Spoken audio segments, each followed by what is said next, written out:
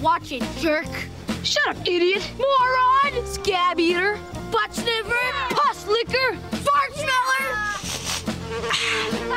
You eat dog crap for breakfast, geek. You mix your weenies with your mama's toe jam. Yeah! You bob for apples in the toilet, and you like it.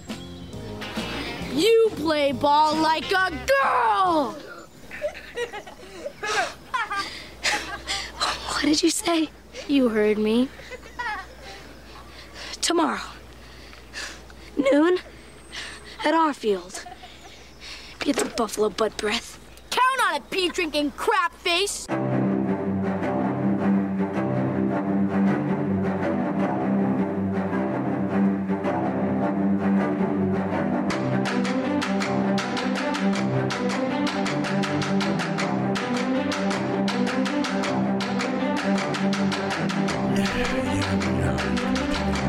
The cool crowd shifts to different types of personalities. Nowadays, it's like nerds are cool crowd. You know what I mean? It used to be back in the day, it was like jocks were the cool crowd, football players, sports, any kind of sports related were the cool crowd. Now it's like nerds and culture. video and gamers. You know, nerd culture. It took over the world. It's crazy, and they were talking about all right. Well, let's get into this. Today we're going to be talking about The Sandlot. This movie came out in 1993. It was directed by David Mickey Evans. It was also written by David Mickey Evans as well. And narrated. Robert Gunter. And it was narrated by David Mickey Evans. And it's based on the life of David Mickey Evans. Yep. So. And you know that, well, I'll let you get through the introduction. Yeah, I was just going to, let me get through this part. It stars Tom Gurry as Scotty Smalls, Mike Vitar as Benjamin Franklin Rodriguez. Art LaFleur played the Babe, obviously. Patrick Renna played Hamilton Ham Porter. Chauncey Leopardi played Michael Squints Pilato. And that dude is also in the Logic music videos correct. we watched. Marty York played Alan Yaya, or Yeah. And then we had Brandon Quinton Adams. He played Kenny DeNunez. He's also the kid in Moonwalker, that Michael Jackson movie. Yeah, He did all the I remember that. awesome Michael Jackson moves. Grant Gelt as Bertram. We also had Dennis Leary as Bill, Karen Allen as Mom, Marley Shelton as Wendy, Peffercorn, and James Earl Jones as Mr. Myrtle. You know, I forgot about James Earl Jones being in this movie because I mean it's been a while since I've seen it, and I forgot about him being in this movie, and I also forgot about Dennis Leary. I did forget about Dennis Leary being in this movie. I think I keep on wanting to call him O'Leary because you know he's Dennis O'Leary, big time. You know, he's Irish. Yeah. I couldn't remember. I could have sworn it was a different older gentleman or whatever as the grumpy old guy, but I guess that makes sense. And we find out it's because of Squints that they think that way about him, and he's actually not that bad of a person. And for the life of me, I could have sworn it was Richard Dreyfuss who played the older version of what's the kid's name? Scotty Smalls. Oh, yeah. I thought it was Richard Dreyfuss, but obviously I'm thinking of Stand By Me because I know there was narration in this movie. This movie being a lot like A Christmas Story. It's a coming of age story that's being narrated by the older version of the main character you're following. So it is a true story. Yeah, it's based on some stuff that the writer director had to deal with in his childhood. With this, so I don't know if it's completely accurate with the Babe Ruth ball and the stepfather and all that kind of stuff, but a lot of it came from his childhood experiences playing baseball and that kind of stuff. This movie was actually filmed in our stomping grounds in Utah. Really? It was filmed in Salt Lake City and it was filmed in Ogden. I did not know that. The maid filming location. I think I did hear about that, actually. Yeah, probably from maybe Ashley or something. But the main filming locations is Midvale, Salt Lake City, and Ogden. But they all are supposed to be a 1960s version of California. Right, and but you saw those mountains, right? Yeah. As soon as I saw those mountains, I was like, those look like Utah mountains. Yeah. And I had to go look up, and sure enough, yeah. Like the pool scene, that was in Ogden. Which is funny about that because it was like 50 degrees that day. Yeah. So like and it was hot also. Well, the water was 50 degrees. Yeah. So everybody was like freezing their butt off, and they're supposed to act like it was like hot, but you could see in some of these kids, especially with no meat on their bones kind of thing, they were shivering in that pool, you know. You remember Gramercy Avenue in Ogden, right? Yeah, that's where the pool is. It's on Gramercy Avenue. Gotcha. So I thought that was pretty interesting, and then most of the other stuff, like Benny and Small's houses, they were in Salt Lake City and everything. So yeah, pretty cool stuff. Do you remember watching this for the first time? Yes, but back then I felt a lot more akin, not the time period, but as young as the kids were, is when I watched the movie. I feel like. What year did this come out in? 93. And so you would have been about 14. 12. Because I was 11 in 90. You're 10 in 81, or 10 in 91. Yeah. And you would have been 12 in 93. Okay. So you were 12. You were these kids' age. Yeah. So these were all 12-year-olds. When I first watched this, I felt more in common with it. You know what I mean? Not the time period, but I grew up loving sports. Right. And to this day, I still love sports. Not a huge baseball fan anymore. I like football. But you have all kinds of baseball cards. Oh, I do. I used to love baseball. I'm a diehard Mets fan. Yeah. Always have been, always will be. You have cards from back in the 60s and 70s and 80s, I remember. Yeah, I mean, I have tons of baseball cards. I grew up loving baseball. You know what I mean? And then I got introduced to football. And basketball. And basketball, yeah. And that's when, like I love to watch. It does seem like you start off as a kid, if you're a sports person, you start off as a kid, baseball. That's the main kid sport, and everything. Yeah. And then you either diverge from that and you become a football/basketball star, or it's baseball all the way and, you have season tickets to your favorite team or whatever. Funny enough, my first sport playing, organized like that was soccer. Mom put me in soccer. Yeah, me too. I was on the orange team, much like Jim. Yeah. Yeah, I just remember because we were all neon colors. Yeah, I just remember orange, and whenever Jim on the office said I was on the orange team, I was like, I was on the orange team too. Yeah. But I just remember playing soccer. I believe Steven was there too, and he was playing soccer too at the same time. And I just always remember playing soccer first, then playing baseball. And I was always a big guy, so I was always playing, like big guy positions like catcher, where not a lot of running involved. I was in the outfield when I played. Yeah, I know. Well, they did that on purpose. And I put the glove. I would put the glove over my face, and I could see little. I could see through the little holes when this was in my face. No, I remember. And I would try to look at things through the little holes.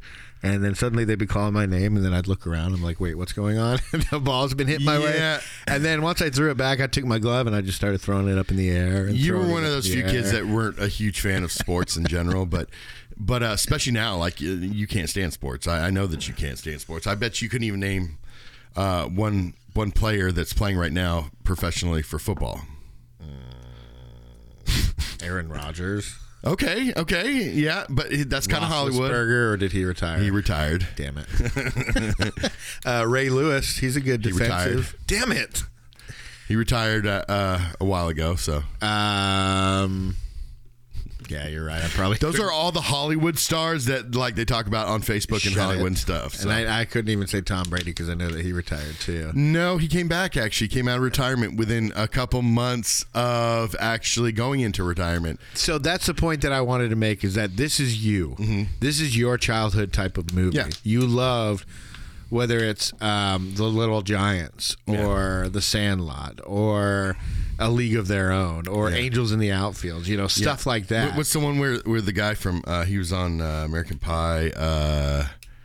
His arm, he got in an accident. Yeah, it's not Angels in the Outfield. It's that one that I just said.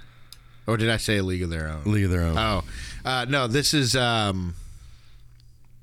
I know who you're talking about. Where he breaks his arm or something, and then when it gets repaired, it's like a slingshot. And he throws like 180. Yeah, what the hell is that called? That's I'm not going to look it up. I'm pretty sure it's a Disney movie. No, it is. It's called Rookie of the Year. Is it Rookie of the Year? Yeah, I think it was Rookie something. But I love those movies. Mighty Ducks were some of my favorite movies. Exactly. To this day, they're still one of my favorite. I love sports movies. Right. So that's you. Me, I was the Goonies. I was like, I don't want to play sports. I just want to go and play pretend or have fun with my friends, that type of thing. So. So these movies I could see clicking with you. I liked a lot of them when I was younger, but you like them because, usually they have the epic win at the end. But this didn't have that. Yeah,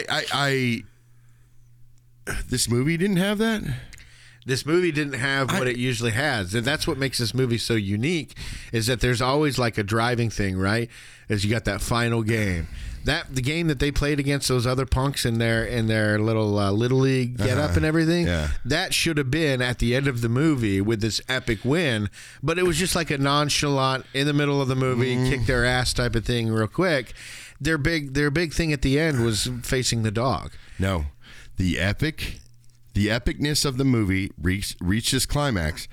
It got close with the dog, but it reached its climax when Benny, as an adult, hit that home, I think he hit the homer at the end, as an adult.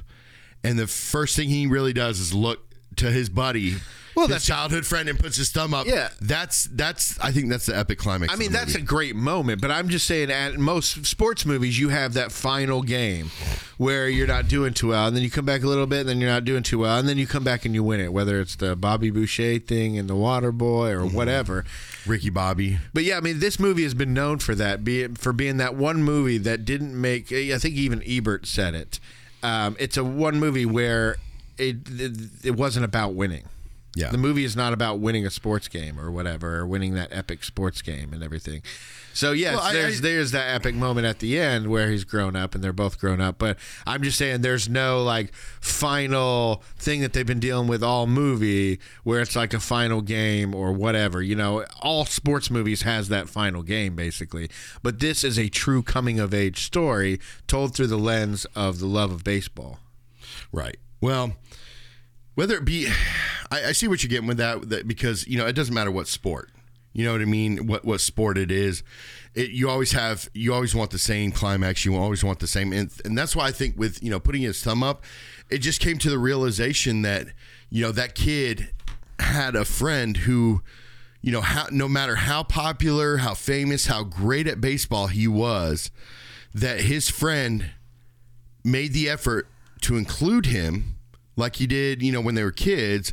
But at the end of the game, at the end of this game and where he hit the home run or whatever, when they're adults, he looks at him, and that's just basically like, him saying, hey, you're my friend. You've been there since the beginning. I'm glad I get to share this moment with you. There's a theory about why these two stuck together and why they became the famous baseball people, one a player and one an announcer. Right. So we'll get into that. But, yeah, David Mickey Evans took this. I feel like this is solely the world of adolescence, right?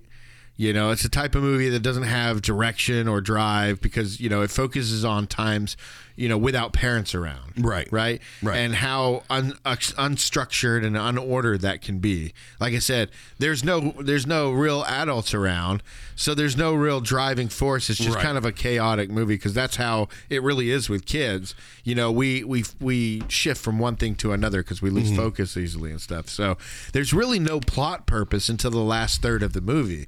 There's all the threats you have in the establishing characters and just kids being kids. But it's not until the last third of the movie that they finally have their real mission, and that's to get the ball back. And I gotta say, for you, what do you, for me as a kid, what I used to think of as a kid, summertime, it was getting together with friends, usually playing with toys, of action figures or sports, when I was a kid. And that's what my idea of summer was, going to the pool. They hit all the right things, 4th of July, everything else like that throughout this whole movie. I feel like this is one of the ultimate summer movies. Yeah, it's back to a time when, summer would turn magical, right? Like nowadays, it's like, okay, well, you got to plan your summer vacations as quick as you can because it's going to be so packed in these theme parks and plane trips and getting on the road and doing this. And every time you go to any kind of water park or trampoline park or anything nowadays, it's like the whole place is packed and you can barely even have fun. And you're waiting half an hour just to do one thing that takes 2 minutes, right? This is back to a time when summer would turn magical, like the clocks would slow. There's a romantic longing for a girl that, you have all summer and you're trying to figure out how to talk to that person, a la My Girl or something. Moments of heroism to a child, as far as, Benny doing what he did, batting that ball into that kid's thing, and Benny running into the backyard and being chased by that dog, and never-ending games. That would just continue. They probably didn't even finish a game. It's like, oh, we'll pick it up again tomorrow if we find a ball. Yeah, I think it's very, very telling too. This time of life for the this age that these kids were. It's the molding ages. That's the way I look at it. Coming of age. It's the coming of age. It's basically at this age, kids seem to really mold into the person they're going to be as an adult in a way. You know what I mean? Because before that age. You might have, sleepovers and stuff like that and get-togethers and birthday parties, but, it's not like spending days upon days with your friends like they do here, know, and on top of that, nowadays you can't do that. You can't let your kids just go out and roam the neighborhoods anymore. Well, what would you say the antagonist of this movie is? The antagonist of this movie, I don't think it's any. I think it's the Sandlot in a way, because, it's their pinnacle of their summer and their togetherness is that baseball field. And it just seems to always throw them for a loop, whether or not it be a busted baseball, another team coming in to compete on their field rather than this one. The dog that's part of this field, in a sense, the mystery and the story behind the dog. The clubhouse is even on this field. I feel like the antagonist. Well, that's a good location. And I know, but I feel like a location could be an antagonist in a way. I was going to piggyback on what you were just saying before, and I think the antagonist of this movie is coming of age. Yeah. I get that. It's the coming of age, and I want to get into that more because I've written a whole thing about what this movie means and what the coming of age and as being the antagonist in this movie means. Going through it real quick, basically this movie is about, in the summer of the 60s, a shy fifth grader named Scott Smalls moves to a Los Angeles suburb. He tries to join a group of boys that play baseball. His mom wants him to make friends and stuff. And so he finds these kids that are playing baseball at a local Sandlot, but he's really embarrassed because he can't play very well. He asks his stepdad because his real dad passed away when he was younger. But so basically they're playing this little thing of catch, and you get a sense that the stepfather, played by his name is Bill, but he's played by Dennis Leary in this, that he might not be a nice guy, but you don't get it fully. I think in the casting of Dennis Leary, you're already kind of put back on your heels, like, okay, is this kind of big guy going to be a jerk or whatever? Because usually Dennis Leary is some kind of a jerk, right? And everything. Sometimes but a lot of times he's just a nice. He's a lovable jerk. He's a lovable jerk. I think more times than not. There's that one where he was came in to kidnap that couple. What was the name of it? About it had the dude that's divorce. That's not very person. Good right now. Yeah, I think it was called The Babysitter or something like that. Something like that. Yeah, the house sitter or whatever. The Sitter. I think the sitter. Yeah. Okay, now you're gonna look it up. But anyways, my relationship. The way I looked at that relationship between his dad and his son, it at first I was like, you can't really trust Dennis Leary. But when he said that his father, when it was said that his father gave him that baseball, right then and there, I knew he was a good guy. Yeah, but it was said whenever he wasn't there. It was the mom who said it, if you remember. She said his father gave it to him. Maybe one day he'll give it to you. Right. And then I was kind of like, well, it just made me a little nervous, because we knew something was going to happen with this ball. Right. Right. But that's when I knew that Dennis Leary's character wasn't that bad. He was a little, you could tell he had never. The ref. The ref. That's it. Yeah. He never really raised children before. Like, this is obviously his first and only time, I guess. You get the sense at the beginning, at least, that he either doesn't want to be a father. You know, he loves the wife. You don't see any problems there. He's not like he's an abusive person. But he just doesn't seem to be interested in being a father. Yeah. And it seems like that maybe changes a bit, which is something that I'm going to mention as we go on. But yeah, you kind of get the sense of unease at first because you're like, this guy has no patience. Well, and he blew him off about playing catch at first. Yeah, he's being bothered in his little trophy room as he's trying to set it up and everything. Yeah. But then you see that ball. Yeah, but you could tell that he longed for having that father figure. The kid? Like, no, Dennis Leary's character, Bill did. He felt like, like he missed his dad. Like, you could tell he missed his dad because that whole trophy room seemed to be some sort of idolization of his dad. Obviously his dad is the one that really kind of introduced him to baseball. And so, in his right, I think, when he got married, he knew that she had a son. He knew that he would have to be some sort of father figure to maybe him. He was unsure because he didn't get to raise his kids from young age or whatever, but baseball was it's a key factor in the entire movie. Of course, they use baseball to speak to the audience about the coming of age. Correct. But yeah, baseball is like with Goonies, it's a treasure hunt. With Sandlot, it's baseball or whatever. But so anyways, they try to play, but he'd throw the ball to Smalls, and Smalls, instead of throwing it back, first of all, he didn't catch the ball. Instead of throwing it back, he'd walk it back and just kind of hand it to him. Yeah. So it basically got to the point where he's like, all right, I'm going to throw it. Keep your eye on the ball. And I think there's a little bit of on-purposeness that he threw it at the kid's face, because he thought that he would it would make him catch it and not be scared of the ball in a way, right, because once you get hit, at least so it doesn't hit your face. Yeah, because but he didn't until think you get he was hit with just the ball. That bad. Yeah, well, until you get hit by the ball, you're still scared of the ball. Like, in a way, once you get hit by the ball. What does Mike Tyson say? He's like, everybody's a fighter, a big man until you get punched in the mouth. In the nose. I'm pretty sure it's the mouth. I'll bet you $1 million. Okay. Look it up. All right. But it's punched in the nose, because if you notice, if you've ever been punched in the nose, which you punched me in the nose several times, but it disorients you right at first. You know what I mean? So when you get hit in the nose, in your mouth, you're not so much disoriented. You can get your jaw broken, but with the nose, it disorients you, because it disorients your vision, and it's hitting one of your senses directly. You know what I mean? Like your nose and your eyes too, in a way. But it's very disorienting. When Mike Tyson was asked by a reporter whether he was worried about Evander Holyfield and his fight plan, Mike Tyson said, "Everyone has a plan until they get punched in the mouth."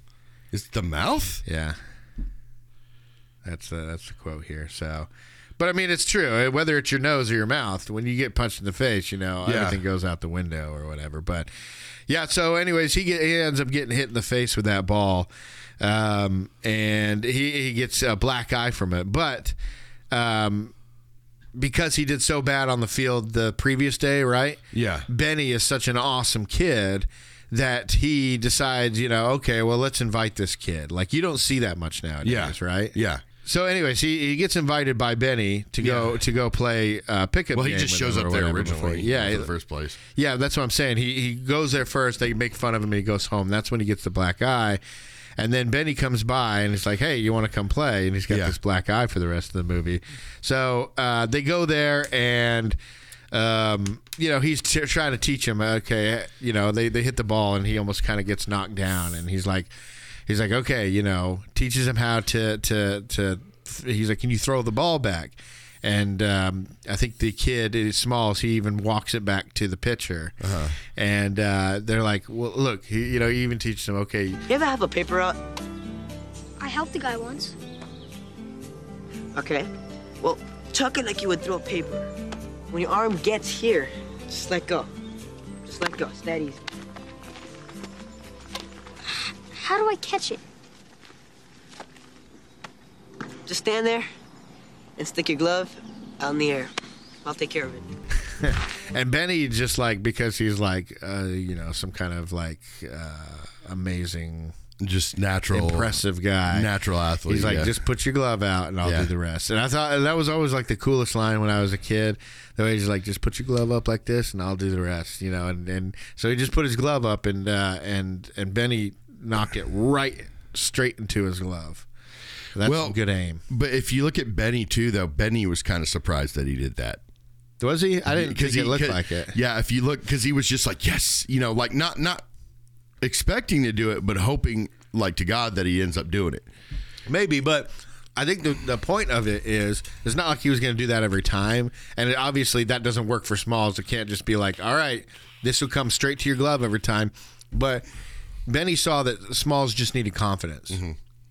And that he was just scared and he needed confidence. So if he's able to at least once hit it straight into his glove, then from then on, Smalls will actually try to start catching it. He won't be afraid of it anymore. He'll keep his eye on the ball because he's caught it once now, and now he knows how to catch it.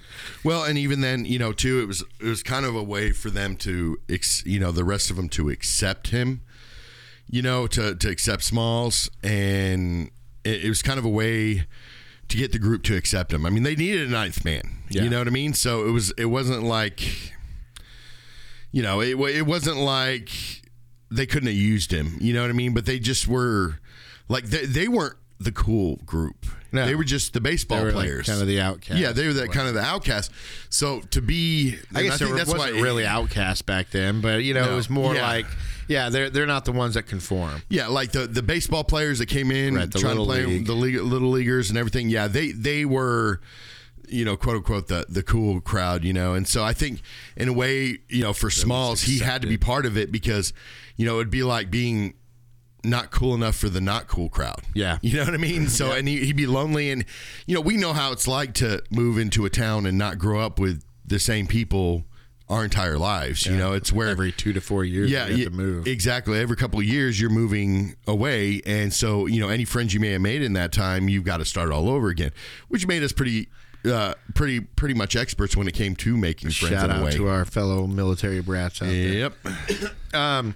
So anyways, basically they accept him, and it's really weird because they are all against him, all make fun of him. Once Benny, he catches one ball and he throws one ball, and suddenly they're like, oh, okay, he can play, he's got skills. Well, and yet he still knows nothing about baseball. Like, he doesn't even know who Babe Ruth is. Well, yeah, and that kid up until the end of the movie. Yeah, and that kid actually, he knew how to play baseball pretty well, but he had to pretend like he didn't know how to play. But so, well, you could tell when he threw that first ball, you're like, okay, even my 2-year-old can launch it across the living room. Like, I've seen him launch things across the living room. It's almost like a natural reaction. Him, when he was trying to pretend to not throw it good, the actor, it was such a horrible job because it was just like, ugh. He even made the noise. And I'm sitting there like, okay, that's not even a very good acting job on that one in particular. Yeah, and then just like you were mentioning before, they mentioned the Sultan of SWAT, the King of Crash. The Sultan of SWAT! The King of Crash. The Colossus of Clout. The Colossus of Clout. Babe Ruth! The Great Bambino! And of course, you know, Smalls doesn't want to, you know, appear like he doesn't know. The Great Bambino. Oh, okay. Yeah, I know who that is. And this is after he's seen an autographed ball in his stepdad's office that says Babe Ruth. So, but they don't actually. If you notice, they don't mention his name. No, they never say Babe Ruth. So he's never able to put it 2 and 2 together until they literally find out that he knows nothing about it. You want us to tell me that the stepdad has been around, and you know Babe Ruth. Now I know this is the '60s and Babe Ruth was in the '30s and everything, but I think that having a stepdad who liked baseball that much, he probably would have talked about Babe Ruth by then, but maybe just by Babe Ruth. I don't know. Well, then you find out like Benny's like talking to not imaginary characters, well, he had but a dream. Like. Yeah, but I mean, it happened more than once, didn't it? No, it's just. Well, you noticed you noticed whose card he picked up and asked if he could have. No, Hank Aaron's card. Okay? Okay. Hank Aaron's the one that beat his record, his home run record. That was in the old man's house, right? Okay. Yeah, where he asked if he could have the Hank Aaron card, and that's because, well, Babe Ruth picked it up. Okay, I got you. Yeah. So basically, after they're done with all that, and Smalls is kind of like accepted. We meet the rest of them, like Squints and Ham, and who was the dude that just disappeared one day? I can't remember. Yeah, the tall, lanky guy. Like, I've seen him on movies before. I just couldn't put my finger on where I had seen him before, because I just couldn't remember his name. But it's Bertram. Bertram is the guy I'm talking about. Yeah, Squints. Kenny, all these people. Yeah, because, I mean, to be honest with you, the only person that I've seen on this, I mean, besides the adult actors, right? But every one of the other kid actors, I mean, like Patrick Renna, I've seen him, like, on TikTok. He's having this new surge of popularity on TikTok. He still has his Sandlot shot as his profile picture. But in all reality, like Brandon Quinton, Kenny, who played Kenny, he was on Mighty Ducks too. Yep, and Moonwalker. And so he did. I mean, really, besides the adult actors, I don't really think any of the other ones did anything. No. I mean, in Hollywood, I mean, as far as movies beyond that, I mean, really, you know, Mike, who played Benny, he didn't even come for their reunion. They had a 25-year reunion. By the way, next year is their 30-year reunion for Sandlot. It's been 30 years. That's insane, or whatever. But in 2018, they had a 25-year reunion, and Mike, who played Benny, didn't come back for it. He's still around. They even called him out and was like, "You got to come back, Mike," and everything. But maybe he's just doing his own thing or whatever. But it's funny because the guy who played Benny, young Benny, is actually the brother of the guy who played the older Benny. And, it's Mike Vitar and Pablo Vitar. But basically, after he's accepted, Ham gets pissed about something, and he ends up hitting a homer and hits it right into this yard. It's an adjacent backyard from the field and everything. So Smalls is like, all right, I'll get it. And he gets up on the fence. He starts climbing. They all like haul butt to him. And they're like, you can't go over there to look through the little hole there. And, they tell him about this monster. It's a giant gorilla dog thing is what they call it. And I'm sorry, that dog could have, as big as it was, could have got through that little hole and pushed that hole out a little bit more. Maybe. It was, kept on looking as far as the strength that it showed it had, I'm sure it could have taken down that fence a long time ago. I mean, it jumped over the fence. So, anyways, they tell the story about how the owner, Mr. Myrtle, got sick of people stealing, robbers and stuff, stealing from his junkyard. So he got this dog, and it actually ended up eating a kid. And that whole story, it brought me back to A Christmas Story. Oh yeah, the way that they filmed it and the way that they portrayed what the author was trying to detail, how he's trying to detail the robbery and bringing in the puppy and everything. I mean, they were even dressed up as robbers. Like, remember A Christmas Story where they were dressed up as robbers? Yeah. Robbers trying to come in there. No. But it brought me back to that. I was just like, holy crap, that's exactly the same. Yeah. So it's basically it's explained that this dog has eaten kids before, and so in punishment they made the owner chain it up in the yard, because that's what you do when it kills kids. You don't put the dog down. Right. And what if we learn, kiddos, not to believe anything Squints tells you? Right. So all these kids are all like trying to figure out what to do, but they're done with the baseball because they've hit the ball over there, and now it's too hot, and they want to be done with it. Of course, Benny's never like that. It's like baseball all the time. He just lives baseball. They made a point to point that out, too. They made a point to make a point. But they pointed that out during the 4th of July when they were talking about how all the other kids would sit there, and when this fireworks go off, and it showed it actually before, after they had told the story about it, but, or kind of during. But anyways, saying when the fireworks and stuff were going off, all the other kids were staring and bewildered by the fireworks, where Benny would have to keep pulling them back to continue to play the game, because they play this game every 4th of July. And so, that fireworks takes place after what I was getting into. Oh, okay. No, I was putting it how, because they were so hot and they knocked the ball over, they were like, let's go cool down at the pool. Yeah.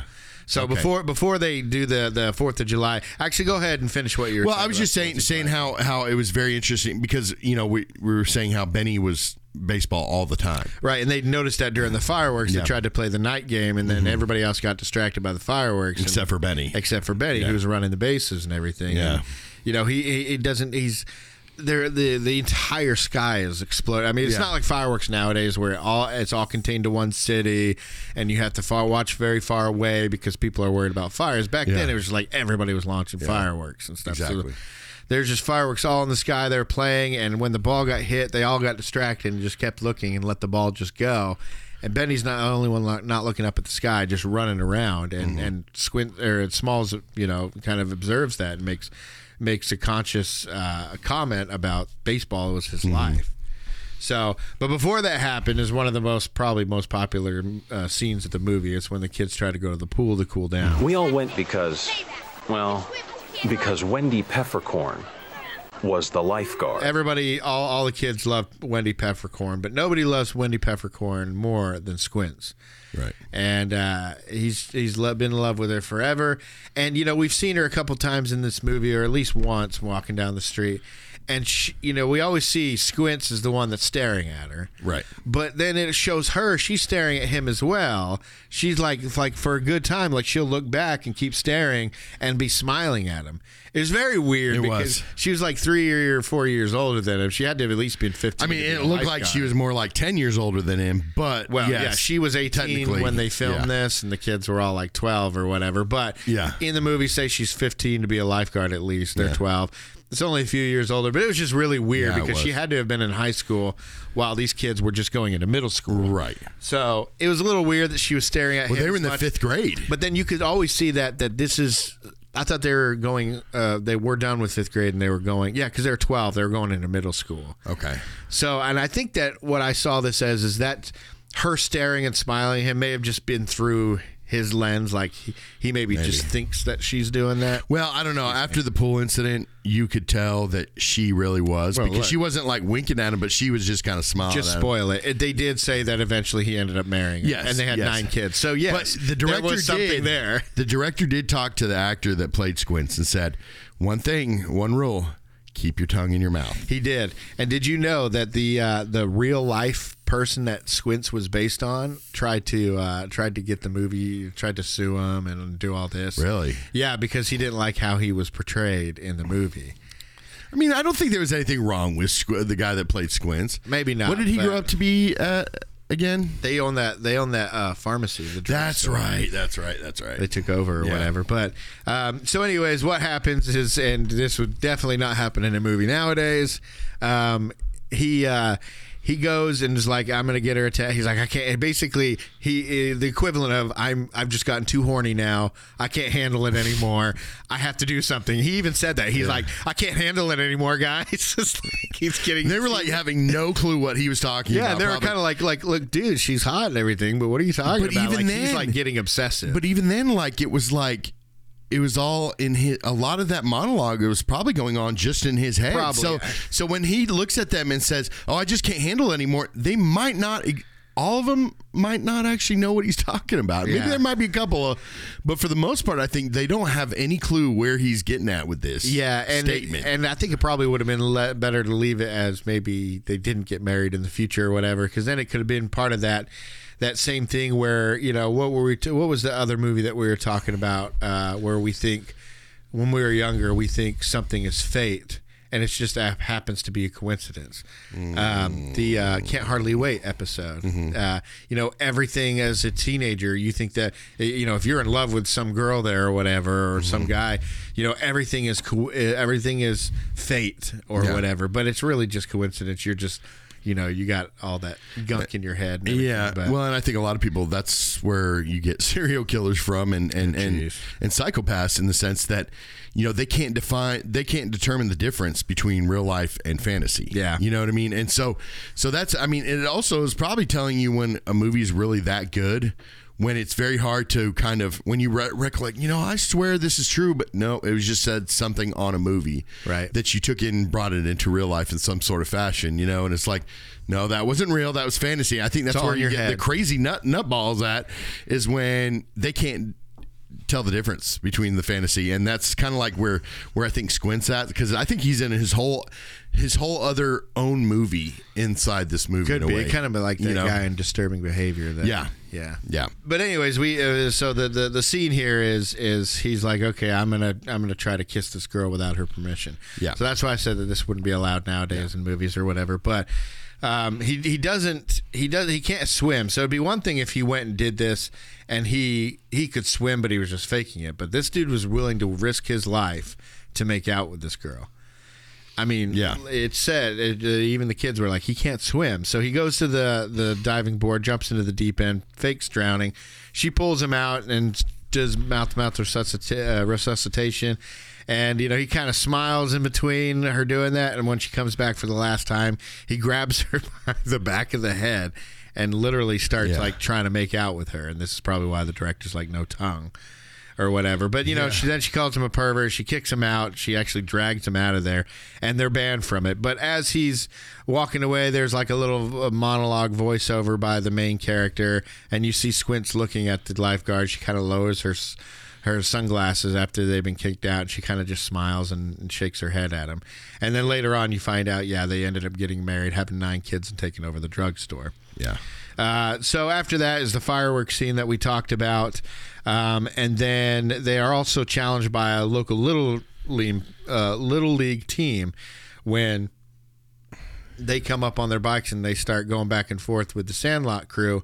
You had Ham say, "You play ball like a girl," and that was like the huge insult. That was a tipping point there. That was the insult that you don't say to other baseball players. His masculinity was so intense back then and everything. So they decided to have a little game, and this is like what I said, that this in a typical movie, you would see them challenge you. Okay, we'll get you next week, and that would be the last game of the movie that they'd end up playing against these people. Well, they started the game the next day, and they beat them handily. Yeah, I mean, first of all, you have Ham just talking trash to all the people coming up to bat, just messing with them. And all of them, when they come up to bat, the Sandlot crew, even Smalls, they're all getting great hits out of it, and they beat the crap out of them. So they're so happy that they. But I mean, here's the thing: Sandlot, that crew does this every day. That baseball team they have practices. They probably play a lot more often than not, but.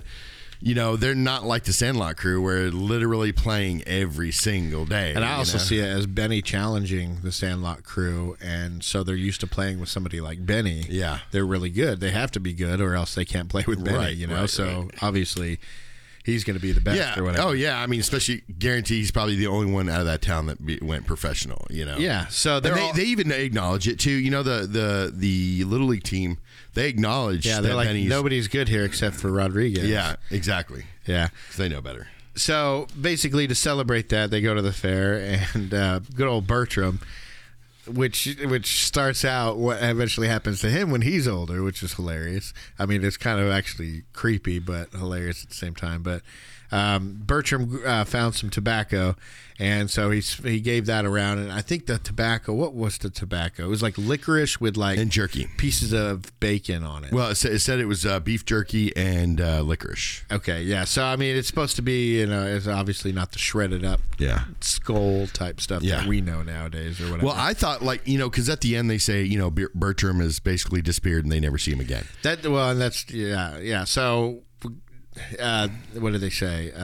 Bertram got really into the 60s, and no one ever saw him again. It was kind of creepy because he just turned into a teen, and I'm sure they all moved away and did different things. Smalls and Benny are the only ones that kind of stayed in contact. Yeah. But obviously, the fact that he just disappeared. Well, it all started with tobacco. Yeah, and I automatically got into drugs the 60s. And all that. That's all they said. He got into the 60s. Got really into the 60s, and nobody ever saw him again. If they would have went more into detail about him, then instead of being on a Disney Channel, it probably would have ended up on Criminal Minds or something. Or we saw him in the Forrest Gump movie. He was in there somewhere, just one of those side characters. There's Bertram over there, disappearing. That would have been been kind of awesome to carry Bertram throughout all Disney movies from here on forth. Yeah, just here on forth. Just have different characters play him at different parts of his life. Yes. Just like finally at the end, like Bertram's had a crazy life. And then he comes out and at the end of it, like an Avengers movie, saying that he was a watcher. That's what we should do. We should have our fans start looking at Disney movies and figure out who could be Bertram in each one. Correct. Have him progressively get older. Yes. Starting out in the 60s. Then him being a watcher eventually through the Marvel films. That'd be hilarious. Because that's what watchers do. Yeah. Like Stanley or whatever. Or one of those bald guys from Fringe. I didn't get into that. I only watched I only watched the first season of. It's one of the greatest Fringe. TV shows of all People time. keep telling me. So, anyways, they put the tobacco in and they throw up all over the place, and it's all over the ride. They said it was like oatmeal with, and they did it with what was it? A water gun, like a fish gun or something like that. Remember. But it was like like peanut butter. And and a bunch of other stuff. And then they just sprayed it, and they said that they did actually hit. Had like some Fruit Loops on his shirt afterwards. And they apparently did hit a few people. A few people got hit with the fake puke. That's hilarious. So basically, one day Benny hits their baseball and he knocks the cover off. He hits it so hard he knocks the cover off. Small's like, I got a ball, and they're like, oh, okay, cool. So he brings the ball from the trophy room that's signed by. How would those guys not see it, like in their hands? But not that. Yeah, I wondered that too. I was like, how do you just not like look at it or? Because any of those other persons besides Smalls, they would have been like, that would have said Babe Ruth. They would have been like, excuse me, what? They're like, everybody stop! I gotta carefully take this back to the house. But I mean, I'm gonna spank Smalls. But it shows for this. Smalls was pretty stupid too, because you're taking a ball that has a signature. No, he's not stupid. He's not stupid because oblivious of the toys, of sports and athletic of things. What it means and all that kind of stuff. But but seriously, if you had any kind of level of intelligence, you go into a trophy room and you take a ball that has somebody that signed on it.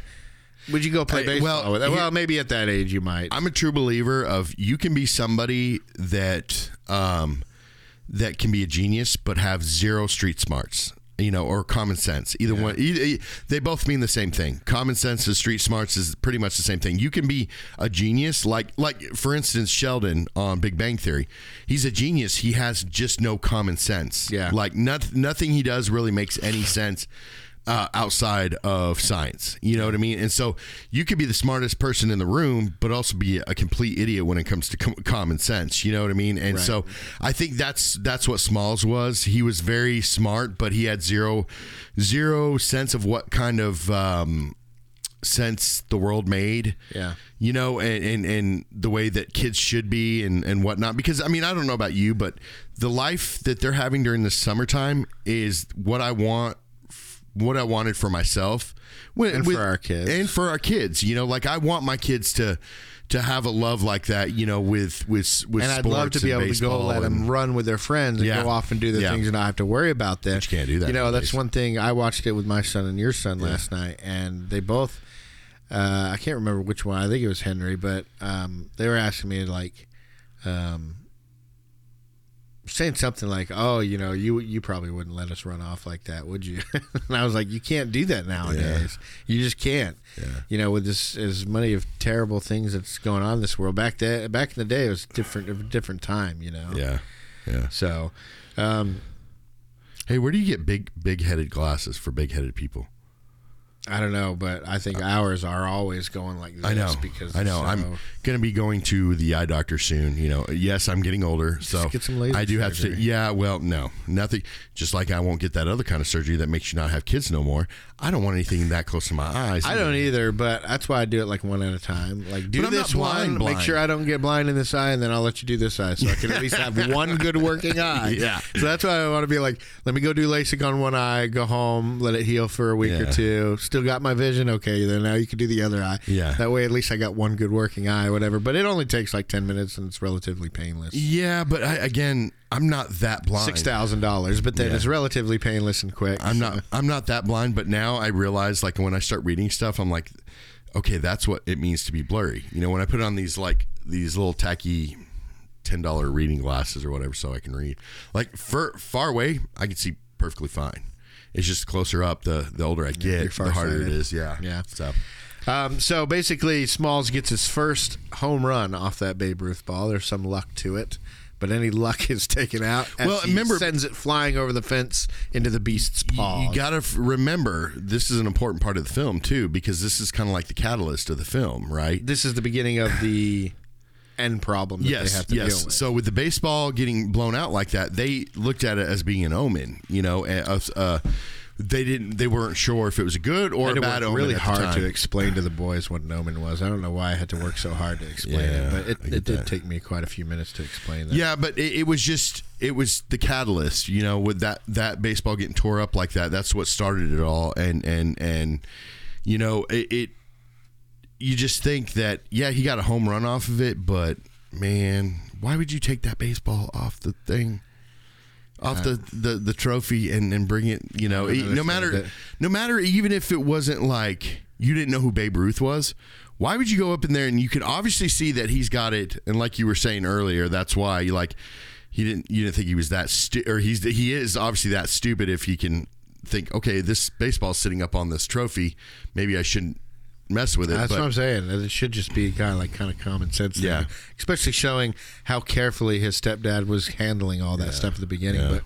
But so anyways, they make a bunch of attempts with different poles and suction deals, and they, through the clubhouse or whatever. They make all kinds of, and we kind of really passed this, but they did have a sleepover in the tree house, and that's where we get our famous first line when Ham is trying to give. And there's so many of them in this movie. The s'mores. Yeah. And he's like, "You're killing me, Smalls." When he keeps saying, "No, why would I can't have some more of something. I haven't had it yet." Yeah. And he's like, he's trying to literally has no clue what he's talking about. So this kid has never had s'mores before or whatever. Yeah. So anyways, that's the very first line. "You're killing me, Smalls." Yes, if you've heard that line, that's where this is the movie that comes from. And it's said quite a couple more times in the movie, but that's the first time is during the s'mores part. But they make a bunch of different devices and it doesn't work. And so this is what I thought was really cool, is that the end climax of the heroic thing that needs to be done isn't done by the main character. No. It's done by Benny. Because he's kind of the hero. Benny's always been the hero of the group, whereas Smalls, who the story has been told from, it's his coming of age and, being able to, through his friends and the heroic actions of what ends up being his best friend. Yeah. I mean, really with the stuff with his dad is really the only thing that was personalized in this story. Okay, so to his the narrator, attachment to the rest of the right, as well. But it was telling a lot of Squints' story. It was telling a little bit of Ham's story. Exactly. It was telling a little bit of everybody's story, a lot of Benny's story. So it was almost like just told through the lens of Smalls. Which he had a little bit of his story. It wasn't all about Smalls. You know what I mean? And half the time we didn't even see Smalls. And he had to narrate it because what did he end up doing when he was older? He narrated baseball games. Yeah, He exactly. became an announcer and everything. So he's almost like their Dustin from Stranger Things. Correct. And their party. He's the one that has the records. There's so many tropes in Stranger Things. It's insane. So Benny goes to sleep that night after they try a bunch of different things, and he has a dream about Babe Ruth. And he basically just tells Benny, "Why don't you just go get it yourself?" He tells him, "Heroes get remembered, but legends never die. Follow your heart, kid, and you'll never go wrong." But he basically just says, "Well, just go get it yourself." And he goes, "You want me to pickle the beast?" And now this is a weird thing throughout the whole thing, obviously it's just weird verbiage, the way you got to pickle the beast. Now what pickling I figured out is, because they showed how Benny would pickle, is basically him going from third base to home. You know how you go back and forth between them throwing and everything. Right. That's basically what he was going to go do to the beast, is quickly run back there, grab it, and then head back, going back, using those moves. Not going through him, but going away from him, basically. It did show slow motion in the movie, him doing the pickling between third place and home. Yeah. And I actually I made a note about that, and it's just that it focuses on Benny's moves and how they're already perfect. How he's already perfect at this, so more foreshadowing. And I mean, the guy can literally hit the baseball into the outfield, into somebody's glove, that accurately. Yeah. So we already know that it's just baseball's his life. You know? And when they were trying to get the dog, wasn't Squints in charge of looking for the dog? Why is it like we almost got it, and suddenly the dog comes out of nowhere and stops them? And it's like, Squints, it was your job to tell them that the dog was coming. And you know, they should have used the pan on the stick first, right, as their first attempt. Because then, and not going in slowly, you know, like Squints would have been like, okay, you're above it. Put the pan down and drag it out as fast as possible. No, they put the pan down, let it sit there for quite a while. Again, this is a Rachel moment. Sit on it quite a while just to wait for the creature to step on it. Yeah. And you're sitting there like, you could have already had that ball a long time ago. Or when Yaya was up, when he was lowered down, he had the ball in his hand. Why would he drop it? Like, if anything, you're going to go into the fetal position. If I saw that thing too, I'd probably... Right. But you're going to automatically go into the fetal position. You're not going to go like this, grab the ball, come up with it halfway, and then drop it, and then go into the fetal position. No, you're just going to automatically go in that fetal position. Yeah. So Benny comes back the next day, and he's like, he got some brand new shoes, but they're really just new ones of the old ones that he had. The good old PF Flyers, as they called them. So he goes over the fence and pickles the beast basically to retrieve the ball. So he gets in there, and there's a standoff between Benny and the dog, and the ball is right in the middle. Benny takes off, grabs the ball, immediately stops, goes back the other way, leaps the fence, and who's right after him? The dog. And this is like the build up of the entire movie is the chase, the dog chase. Benny runs basically all over town without ever stopping. The kids, they run like, 100 feet, and then they get tired and stop, and then they take a shortcut this way. Benny has not stopped since he started running from that dog. So he chases him through town. He's trying to, take it through barbecues to get it to stop. That dog wants its ball back. It does. Yeah, so it's obsessed with balls, and that's its entire focus. It runs through food, all this other kind of stuff, just to get the ball back. Correct. So basically, he comes back to the Sandlot, jumps into Mr. Martle's yard, and the beast crashes through the fence, but the fence falls on the dog. Right. It's a very sad part for you. It is, and then the fact that Smalls and Benny, Smalls originally is trying to lift up the fence. Well, first of all, I think they wanted to either run or they talking about killing the dog or something. And instead of doing that, Smalls just goes up there and starts trying to pick up the fence. Benny helps him, and the dog licks him, and which is crazy. Which is crazy because like these other kids besides Smalls kind of grew up with this dog. Being on their favorite Sandlot. Like, I'm sure this was not the first summer that they were like this. They were probably like this during the whole school year, and then the summer before that, before even Smalls showed up. So they dealt with Hercules, which we find out is the dog's name. We find out that they've been dealing with him for a long time. Smalls has not. So kind of Smalls is probably the least hesitant person. It's not saying that he was the most gentle, but he was at least the least hesitant, probably because he never grew up with Hercules. It was because of him that the whole shadow of the ominous dog and the ominous man got brought down for all of them. And it's really the moment that they all kind of grew up was getting past this point. The dog licks the face for gratitude, and you find out, okay, well, this dog just wanted the ball. Yeah, it's not eating anybody. Yeah, all it wanted the ball. Now we got all these kids here. The fence is down. The dog's not doing anything. And then that's when they start hitting Squint. Yeah, well, they find out from the old man. So they go to Mr. Myrtle's backyard. So the dog got out, and he's like, "Oh, why don't you just tell me? I would have gotten it for you." Yeah. And then they all start hitting Squint because he's the one that said, "No, he'll kill kids too." Yeah. So. But there's always somebody, and especially in these small towns, there's always this story of the old man or the old lady or the old couple that live on the corner of the street in the house that's like broken down, dark, dogs. There's always a story about these older people and these older characters, and then we find out that it's basically the age-old story about this particular situation, but just different people every time. Yeah. You know what I mean? Like what was it in It? It had the same story. The Don't Breathe movies, they actually went into that house and robbed. No, I know what you're talking about. Back then, though, you'd have like, it's the and it's usually in kids' movies. Right. The ominous, scary person that ends up not being so scary. Yeah. This, I think, just does it Monster Squad. so much better than some of the other ones. Home Alone. The movie is how do I want to say this? the movie's about a group of kids and their mutual love of something communal, right? Being baseball, and how that affects and brings together their friendship. But this could be anything. It could be baseball. It could be D&D. It could be anything. Yeah. Something communal where you're coming together. It just happens to speak through the lens of baseball and Babe Ruth in this movie. The actual coming of age part is actually shown in this. The Beast, as you would think as a kid, now that you've come of age, is just a ball-loving dog.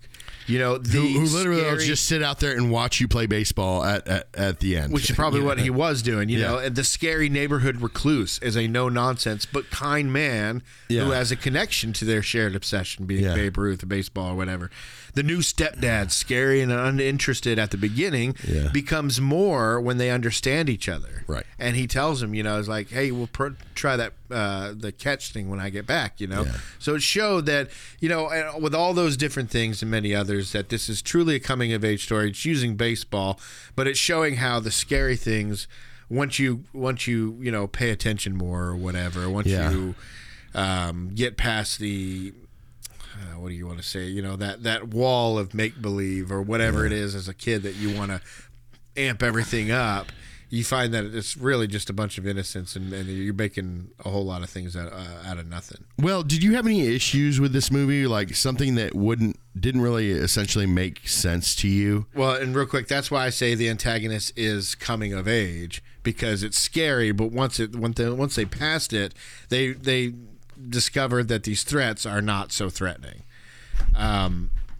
So I'm not a baseball fan, but that's how I connect with others. Yeah. But what were you saying? What were you asking Well, me? did you have any certain issues in particular about this movie? I had one glaring one, and I think, for instance, I thought it was weird that we didn't have more of a climax, but or essentially several different climaxes on this movie. But it was the thing that didn't make sense to me is that yes, he got a better baseball. His stepdad got a better baseball. Lou Gehrig and all these other guys on this baseball. Yeah, eventually the old guy trades the chewed up ball for a ball that was signed by everybody on Babe Ruth's team, and the stepdad was a little irritated and grounded Smalls, but he was pretty happy to get the whole death row team signed on there. Which is cool and all, but it's it kind of seemed like he liked that other baseball because that was from his dad. Yeah. It's something that was handed down. And he obviously grounded him for that and everything. But the fact that he didn't go off and thought, okay, well, this other ball was given to me by my new kid, by this kid. Yeah. And now it's something that we can bond over, like I bonded with my dad over, and that I could eventually pass down to. Well, and maybe it was some sort of linchpin for him, too, to kind of, instead of dwelling in the past, to dwell more in the future and in the father present. Or Smalls? The father. Okay, yeah. You know what I mean? Kind of like a way to, because it kind of seemed like he would spend a lot of time in there by himself and probably, missing his dad or something like that. And he didn't know how to connect with Smalls because Smalls didn't know anything about baseball and couldn't play it. And then we end up finding Smalls grows up, literally his whole life is baseball. Yeah. So, basically you find out, that he trades the ball and lets him have that Murder's Row ball, and just asks them to visit him every week and talk baseball with him. And of course, they're yes. that has to be what keeps Benny and Smalls together. This is what I was talking about at the beginning, is that the reason they both stuck with it for so long, and the reason that especially Smalls, because Benny was already going to stick with it. Yeah. First of all, this guy's character, he must have had some probably connections that might have helped Benny in the future. Yeah. They're talking baseball. Smalls doesn't know anything about baseball, but he's an announcer when he grows up. And everybody else, you need to know almost more than even baseball players know to do that job. Yeah. And you understand that he said, come by every week and talk baseball. Yeah. That's how he learned to do that, Yeah. to be an announcer, to learn all about baseball, is because he had to describe to a blind man what was going on in the game. Yeah. So True. So if you look at it that deeply, exactly. I get that. The guy was blind, and he's like, come talk to me about baseball. So telling this blind guy what's going on in the baseball game, it teaches Smalls how to talk about baseball in a way where you're trying to convey that, like they used to do on the radio when you can't watch what's going on. So, and it probably kept Benny and Smalls together for that part. But the only other thing I had to say about this was that the sad part that people might not think of is to become a pro like he did, Benny probably would have eventually had to join one of those snobby teams that they hated so much, one of the Little League, to up his game, because you can only play with the Sandlot people so many times. You got to start playing with other Little League teams and everything. So, well, didn't it show him actually in a uniform as a kid before he left? I want to say it did, but I mean, I could be just imagining that. No, I didn't see him, and I don't remember seeing him in an outfit or anything. But like I was saying, he would have had to join one of those teams to up his game. And in addition to that, those on the Sandlot team probably would never commit to a league, like a Little League team, because they just like doing what they're doing. And so that probably helped. It's the never-ending game. Separated them from Benny. Yeah. And, eventually they all moved away. And everything. Well, they looked at it was the never-ending game for them. Right. Like, where literally nobody was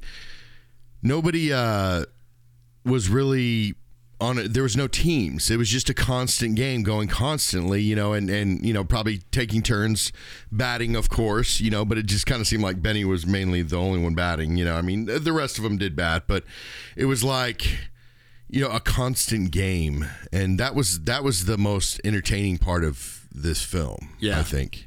Yeah, I just thought it was real sad thinking about how Benny, the one that they looked up to, eventually would have had to join one of those teams and stop playing with them as much and everything. But, this only has like 64%, which is like 6.1 out of 10 on Rotten Tomatoes and everything. So it didn't really get a crazy good score. Ebert talked about how it was a summertime version of Christmas Story. Yeah, which makes sense and everything, but you would think that as legendary as this movie is and how many lines it came that quoted from this movie, it just wasn't as popular when it first came out. This is one of those ones that, much like certain other movies, they became more like Shawshank Redemption, wasn't as popular until it was on VHS for rewatchability when people started renting it. And we also know that Siskel and Ebert weren't as good at their job. Were they pioneers? Yes. Were they as good at their job as they think that they were and everybody tried to make them? No, they were not. Because, again, an opinion is not a fact. Yeah. You see that the vast majority of people that watch this movie love this movie, where, they always seem to do that with all they were other mainstream movies. critics. So that's what I don't like about it. I'm on the same page with you, mainstream critics, which means they were very, very extremely judgmental for movies making it to the mainstream audience, which was, we call them popcorn eaters. So you had to do that. But every movie has some kind of merit. I would hate my life in that sense. If I always just try to find the negative stuff. on people, on their movies, like to do that to a movie would just break me up. I would, those people, like, it just seemed like they didn't have the love of the movies that a lot of us I do have to say, I don't think I'd be able to do it. That's why we try to only talk about movies that we like here, so we don't spend an hour and a half bashing other movies or whatever. But I really enjoyed this movie. I wasn't as connected with it as you were, I don't think, as when we were younger, but I still had enough connection with the coming of age story aspect of it, the hero of Benny aspect of it and everything, and hopefully we get to see that actor come together for more reunions and everything. So you like this movie? What was your favorite scene? I mean, most of the stuff with I think when they met James Earl Jones and you're seeing that baseball history behind him, was just, I think that was probably my favorite part. Okay, so. Yeah. And when the dog licked him, I was a fan of Wendy and everything, but but I think to put your glove up in the air and I'll do the rest. I mean, that's got to be an awesome, just an awesome part. And we see her again in Scream, which is very ironic because she still looks like the same age back in '93 as she does in Scream. Have you seen? In my opinion, she seriously has not aged. Have you seen the new one? The newest Scream? Yes. Okay, because she was in the last Scream as well. Yeah. You've seen the new Scream? Yes. Okay. Poor Wendy. If you guys want to get a hold of us, we're on all social media at The Post Credit Podcast, except for Twitter, we're at The Post Credit. Our email address is thepostcreditpodcast@gmail.com. We have a website, it's www.thepostcreditpodcast.com, and we're on YouTube. We appreciate you guys listening, and we'll see you next time. And you're killing me, Smalls.